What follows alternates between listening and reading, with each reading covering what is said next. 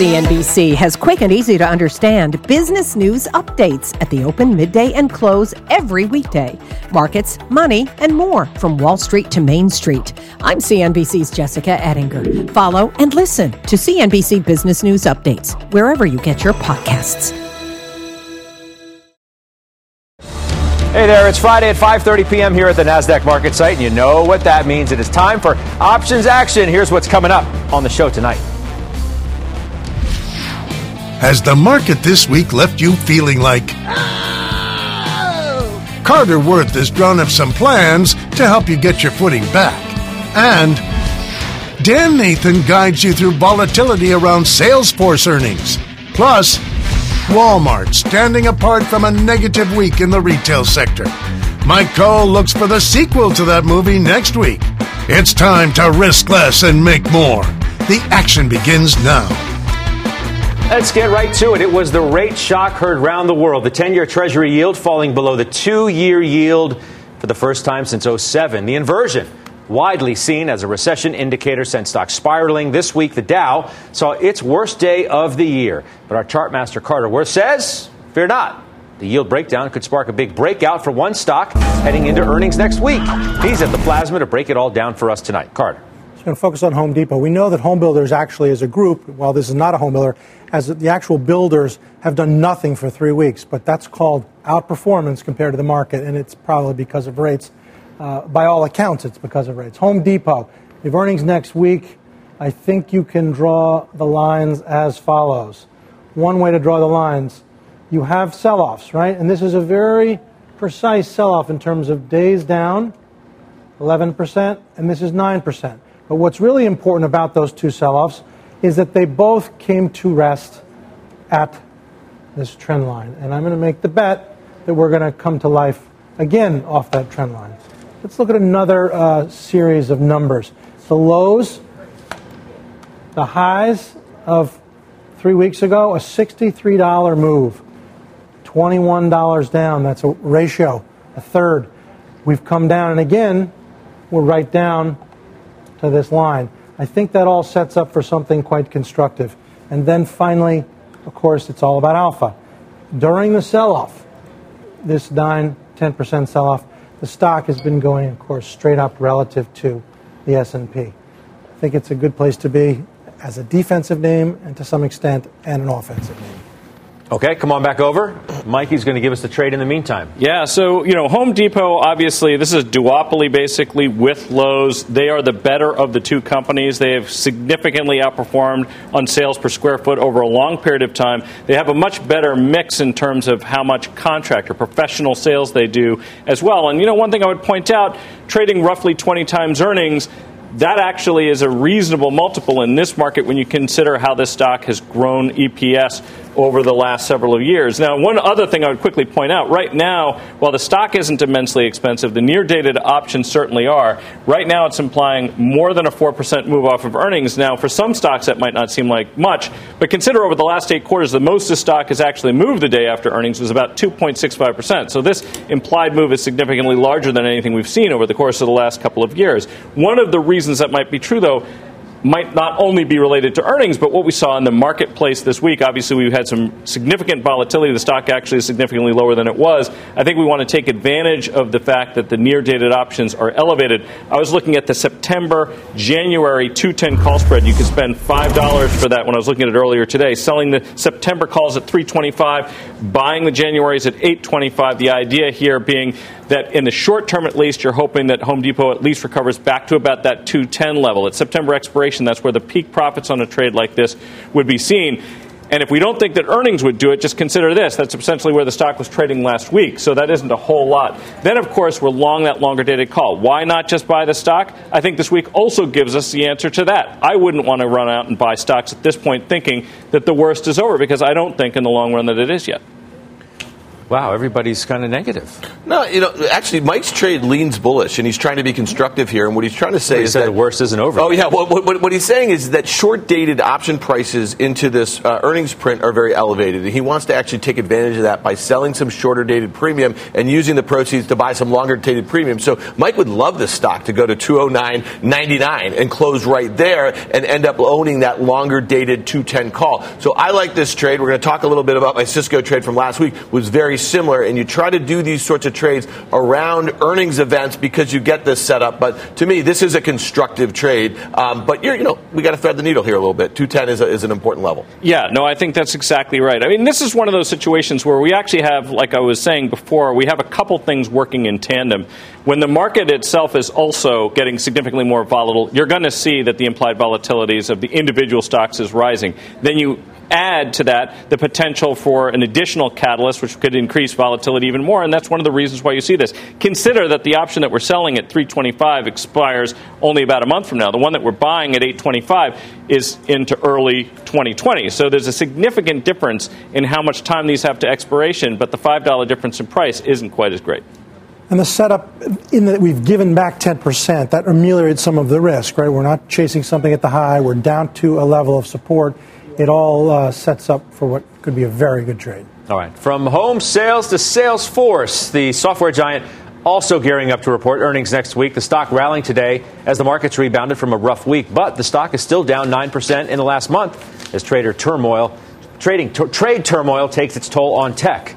Can you say that 10 times? Sure. This one is really interesting. When they report next week, the options market is implying about a 5.5% move in either direction. That's just a little rich to the 4.5% move the stock has moved on average over the last 4 quarters. But what's interesting about this name is that obviously it's a high valuation name and it's a great secular story, but it's not really that adversely affected what's going on exactly with China. Obviously, if there was a slowdown in global enterprise spending, that would hurt these guys. But this stock has stalled out, and there's the chart right there. If you look at the 1 year, it has tremendous overhead resistance between 160 and 170, and it's really underperforming the NASDAQ, which is up 19% on the year. It's only up 5%. And then you have peers like Adobe that are up 27% on the year, ServiceNow up 40%, Workday up 20%. Something's going on right here. One thing the company bought or made a bid for Tableau software for $15.7 billion. That value is more than all of the 28 acquisitions this company has made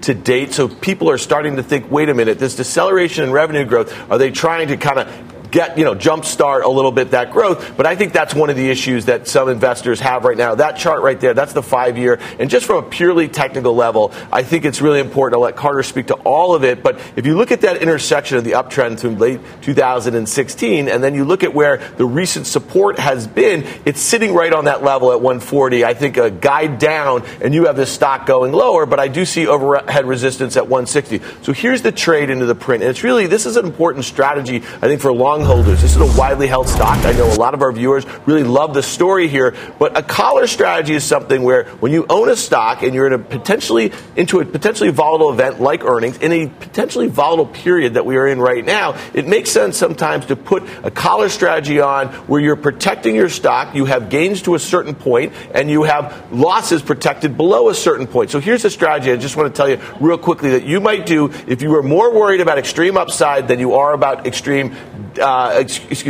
downside than you are about extreme upside over the next couple months. When the stock was at 144 today, you could look out to October expiration, and you could buy the October 160 collar, paying 70 cents for that. What are you doing here? You're selling one of the October 160 calls at $2. You're buying one of the October 130 puts for $2.70. That costs you 70 cents. Here's how this trade works out between now and October expiration. If the stock goes up to 160, you have gains in the stock up to that. You are called away at 160 versus 100 shares of stock. If you were short one call, that would be paired up. You could always cover that call and keep the long position intact if the stock is 160 or higher on October expiration. Now, you have losses to the downside, down to that long put strike, down to 130, but you are protected below that. And again, this structure costs 70 cents in premium, so that is basically out the window no matter what happens. But this is a really interesting strategy in volatile times, into volatile events, for positions that you want to hold on to, but you're worried about extreme downside. You actually, you hit the critical piece in a trade like this. Whether you're talking about an in-the-money call spread, put spread, or a collar like this, you've created a situation where the risk and the reward are essentially symmetric. However, we don't actually believe that the risk or reward in the stock are symmetric. We think they're asymmetric. The high in the stock was 167, but that was last March. I can see why you could see why 160 might be a near-term high. The low, though, was 120. And we're obviously in a volatile market period. And we've seen lower highs. And obviously this is your territory, not mine. But when I'm sitting there thinking, okay, this isn't a coin toss if I buy the stock, but I can get a coin toss out of the options market, that's the trade-off that you definitely want to make. I mean, the thing is that this is a darling, right? This was like there was $5 in the 09 low and it's basically gone to 170. And this darling has stalled. NVIDIA was a darling until the whole thing came. All of so-called BABA, Tencent, all that stuff, and it's all gone. It's all ruins on the floor. The point is, this is stalled, it's rolled over, its relative performance is terrible, and it has distinct patterns of distribution. Heavy volume drawdowns in March, another in June, another in the beginning of August, all of which suggests that a great champion is faltering. Yeah, and I want to make one last point. So, a lot of viewers out there, you use options to hedge long positions, right, to kind of define your risk in something that, you just want to hold on to. This strategy actually just lessens the premium outlay that you would have. If you were always hedging your portfolio or individual stocks, that is a huge drag. You hear Mike talk about this all the time on your performance. What I'm doing here is I'm selling a call and I'm using the proceeds to help buy a put for minimal premium outlay. I think this is a really important strategy that investors should think about in periods like this. You just don't want to be buying puts all over the place against stocks that you own. That's not a great strategy. Okay. For everything Options Action, check out our website, optionsaction.cnbc.com. And while you're there, check out our newsletter. Here's what's coming up next. A number of big retailers are on deck to report earnings next week. And Mike Coe has one name that could really hit the mark when it reports. He'll show you how to play it. Plus, calling all Options Action fans. Reach into your pocket, grab your phone, and tweet us your question at Options Action. If it's nice, we'll answer it on air when Options Action returns. CNBC has quick and easy to understand business news updates at the open, midday, and close every weekday. Markets, money, and more from Wall Street to Main Street. I'm CNBC's Jessica Ettinger. Follow and listen to CNBC Business News Updates wherever you get your podcasts. Welcome back to Options Action. Check out the XRT Retail ETF down more than 10% in the past month amid a slew of disappointing earnings results. But there is one bright spot amid the retail wreckage. Walmart surged after it reported results yesterday. Mike Coe says there's one other name in the space that could be targeting an earnings breakout of its own. He is at the Plasma with his call to action. Michael, what are you seeing? Yeah, so Walmart, the results did catch me a little bit by surprise, I have to say, in a very tough week. Walmart obviously performed exceptionally well. I'm taking a look at Target here, which, to my eye at least, the valuation looks much more attractive than Walmart. We're talking about 15 times earnings versus 21, 22 times earnings. One thing about this stock, also, we have to keep an eye on the price of options as well. Like many other stocks, as we were already talking about, we have an above-average implied move, nearly 7%. And that is probably a function both of how the stock has reported the last 8 quarters, where we have seen slightly higher volatility, and how the market's behaving right now. And that, of course, is the other issue. In a market like this, how do we want to get into stocks that we like on a valuation perspective, but the overall market might be making us a little bit nervous? And now I'm just going to take a look here, what I was talking about before. You'll notice that Target and Walmart, you often will see that these two, the gap in their PE ratios widens and then narrows. You would see it widen if there was a reason why you might think that the income growth in Target couldn't keep pace with Walmart, but that actually isn't the case. We've actually seen pretty consistent income trends in both names. Walmart obviously has been making a move to food sales. I think Target's trying to follow suit, so it seems like they're navigating a lot of the retail wreckage pretty well. So how do we do this? Very simply, we're going to take a look out to October and take a look at how the stock has behaved in comparable ranges. We can see if we go back here, we can see that we were back down here around the 70 level, and right up here, maybe just shy of 90. So the trade I was looking at was the October 85, 92.5 call spread. When I was looking at this earlier today, this call was pretty much close to at the money. This spread would cost about $2.50. It's a $7.50 wide spread. That represents a third of the distance between the strikes. That's a little bit more than we typically would look to spend on vertical spreads. But I think it's justified in a market like this one where we've seen such sharp moves in individual stocks. This stock has actually moved fairly considerably on its own earnings as well. So this is a way where we can get some upside exposure. We've defined our risk to $2.50 to the downside, given the stock is trading around $85. That's a relatively small percentage between now and October expiration. You got a question for him? Yeah, no, I mean, listen, Mike's risking one to possibly make two if this stock breaks out to new all-time highs. He mentioned Walmart here.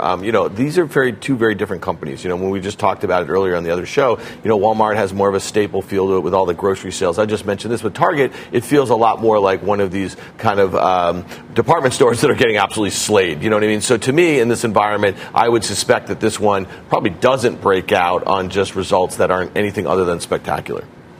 I mean, it's often a coin toss. We know that. So we have great victories when we bet ahead of earnings and great defeats.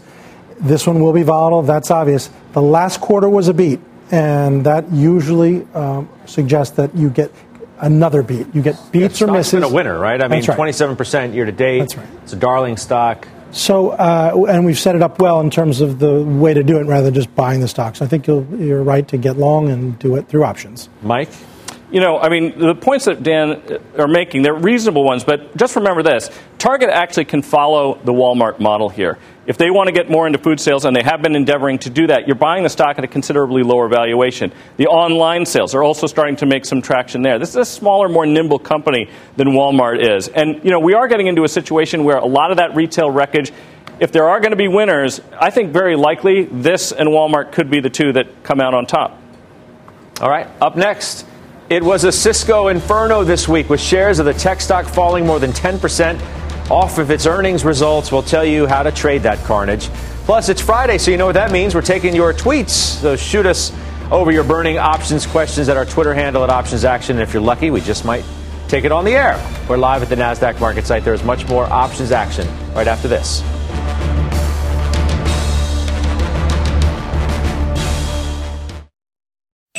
CNBC has quick and easy to understand business news updates at the open, midday, and close every weekday. Markets, money, and more from Wall Street to Main Street. I'm CNBC's Jessica Ettinger. Follow and listen to CNBC Business News Updates wherever you get your podcasts. Welcome back to Options Action. Time to look back at a couple of our open trades. Last week, Dan said Cisco could surge by September. I say to myself, all right, well, I just heard Chuck Robbins say how well his team executed on shifting the supply chain to avert some of the issues that they might have with tariffs. And now that we know that there's another 10% supposedly covering on September 1st, I think they've been given a little cover here to possibly give some conservative guidance for the current quarter. And then we get to a situation with September 1st where who knows whether these tariffs are going to be put in place. You could buy the August, next week expiration, September 55 call calendar, paying 65 cents for that. Well, by now it took a pretty big hit off the earnings. So what do you? Well, you know what's really interesting about now? That clip? And this is what Dan's going to do now. Listen, I got a lot of things right in that clip week over week, right? They did actually take the mulligan. They did guide down, and the tariffs were pulled. The problem is that the guidance was so bad and it was so unexpected that the stock went down too much. But here's the important thing about the trade, and this is what I got wrong, is that the stock now is so far below the strikes that we had chosen, the August-September 55 call strike, that they're both worthless. The trade's worthless, but I only risked 1%. And so I had a thesis, and I wanted to put something to work, and that's what I did. And I defined my risk. So at the end of the day, the stock's down 10%, and I risked 1% of the stock price. So to me, sometimes a lose is a win. Isn't that kind of the epitome of what we're trying to do here? Risk less, make more. Right. Yeah. There you go. You got a comment on that? No, I mean, I think that's really the point. Move on. Well, last week, Mike said he broke down a protection play in the S&P 500 ETF. We can see that obviously right back here, we were down around 2,800, and obviously at the beginning of the year, we were substantially lower. What most people are probably concerned about, are we going to get a swoon where we might see something like a 10% decline? How do I give myself a little bit of protection against that kind of an event? This is a tight put spread that I was looking at. October 275, 270 put spread. That's only $5 wide. Oh, the SPY closed this crazy week about 1% lower, so what do you do now? Yeah, you don't do anything with this trade. You keep it on. And we actually saw this week a little bit how something like this can work. Spent about 80 cents and change, went up to about $1.30. But that's not why you bought this for. You bought it because it has a handsome payoff in a disaster situation. If you have this on as protection, you spend a small percentage of your portfolio to have it. You need to keep that on. Okay. Up next, your tweets and the final call. CNBC has quick and easy to understand business news updates at the open, midday, and close every weekday. Markets, money, and more from Wall Street to Main Street. I'm CNBC's Jessica Ettinger. Follow and listen to CNBC Business News Updates wherever you get your podcasts.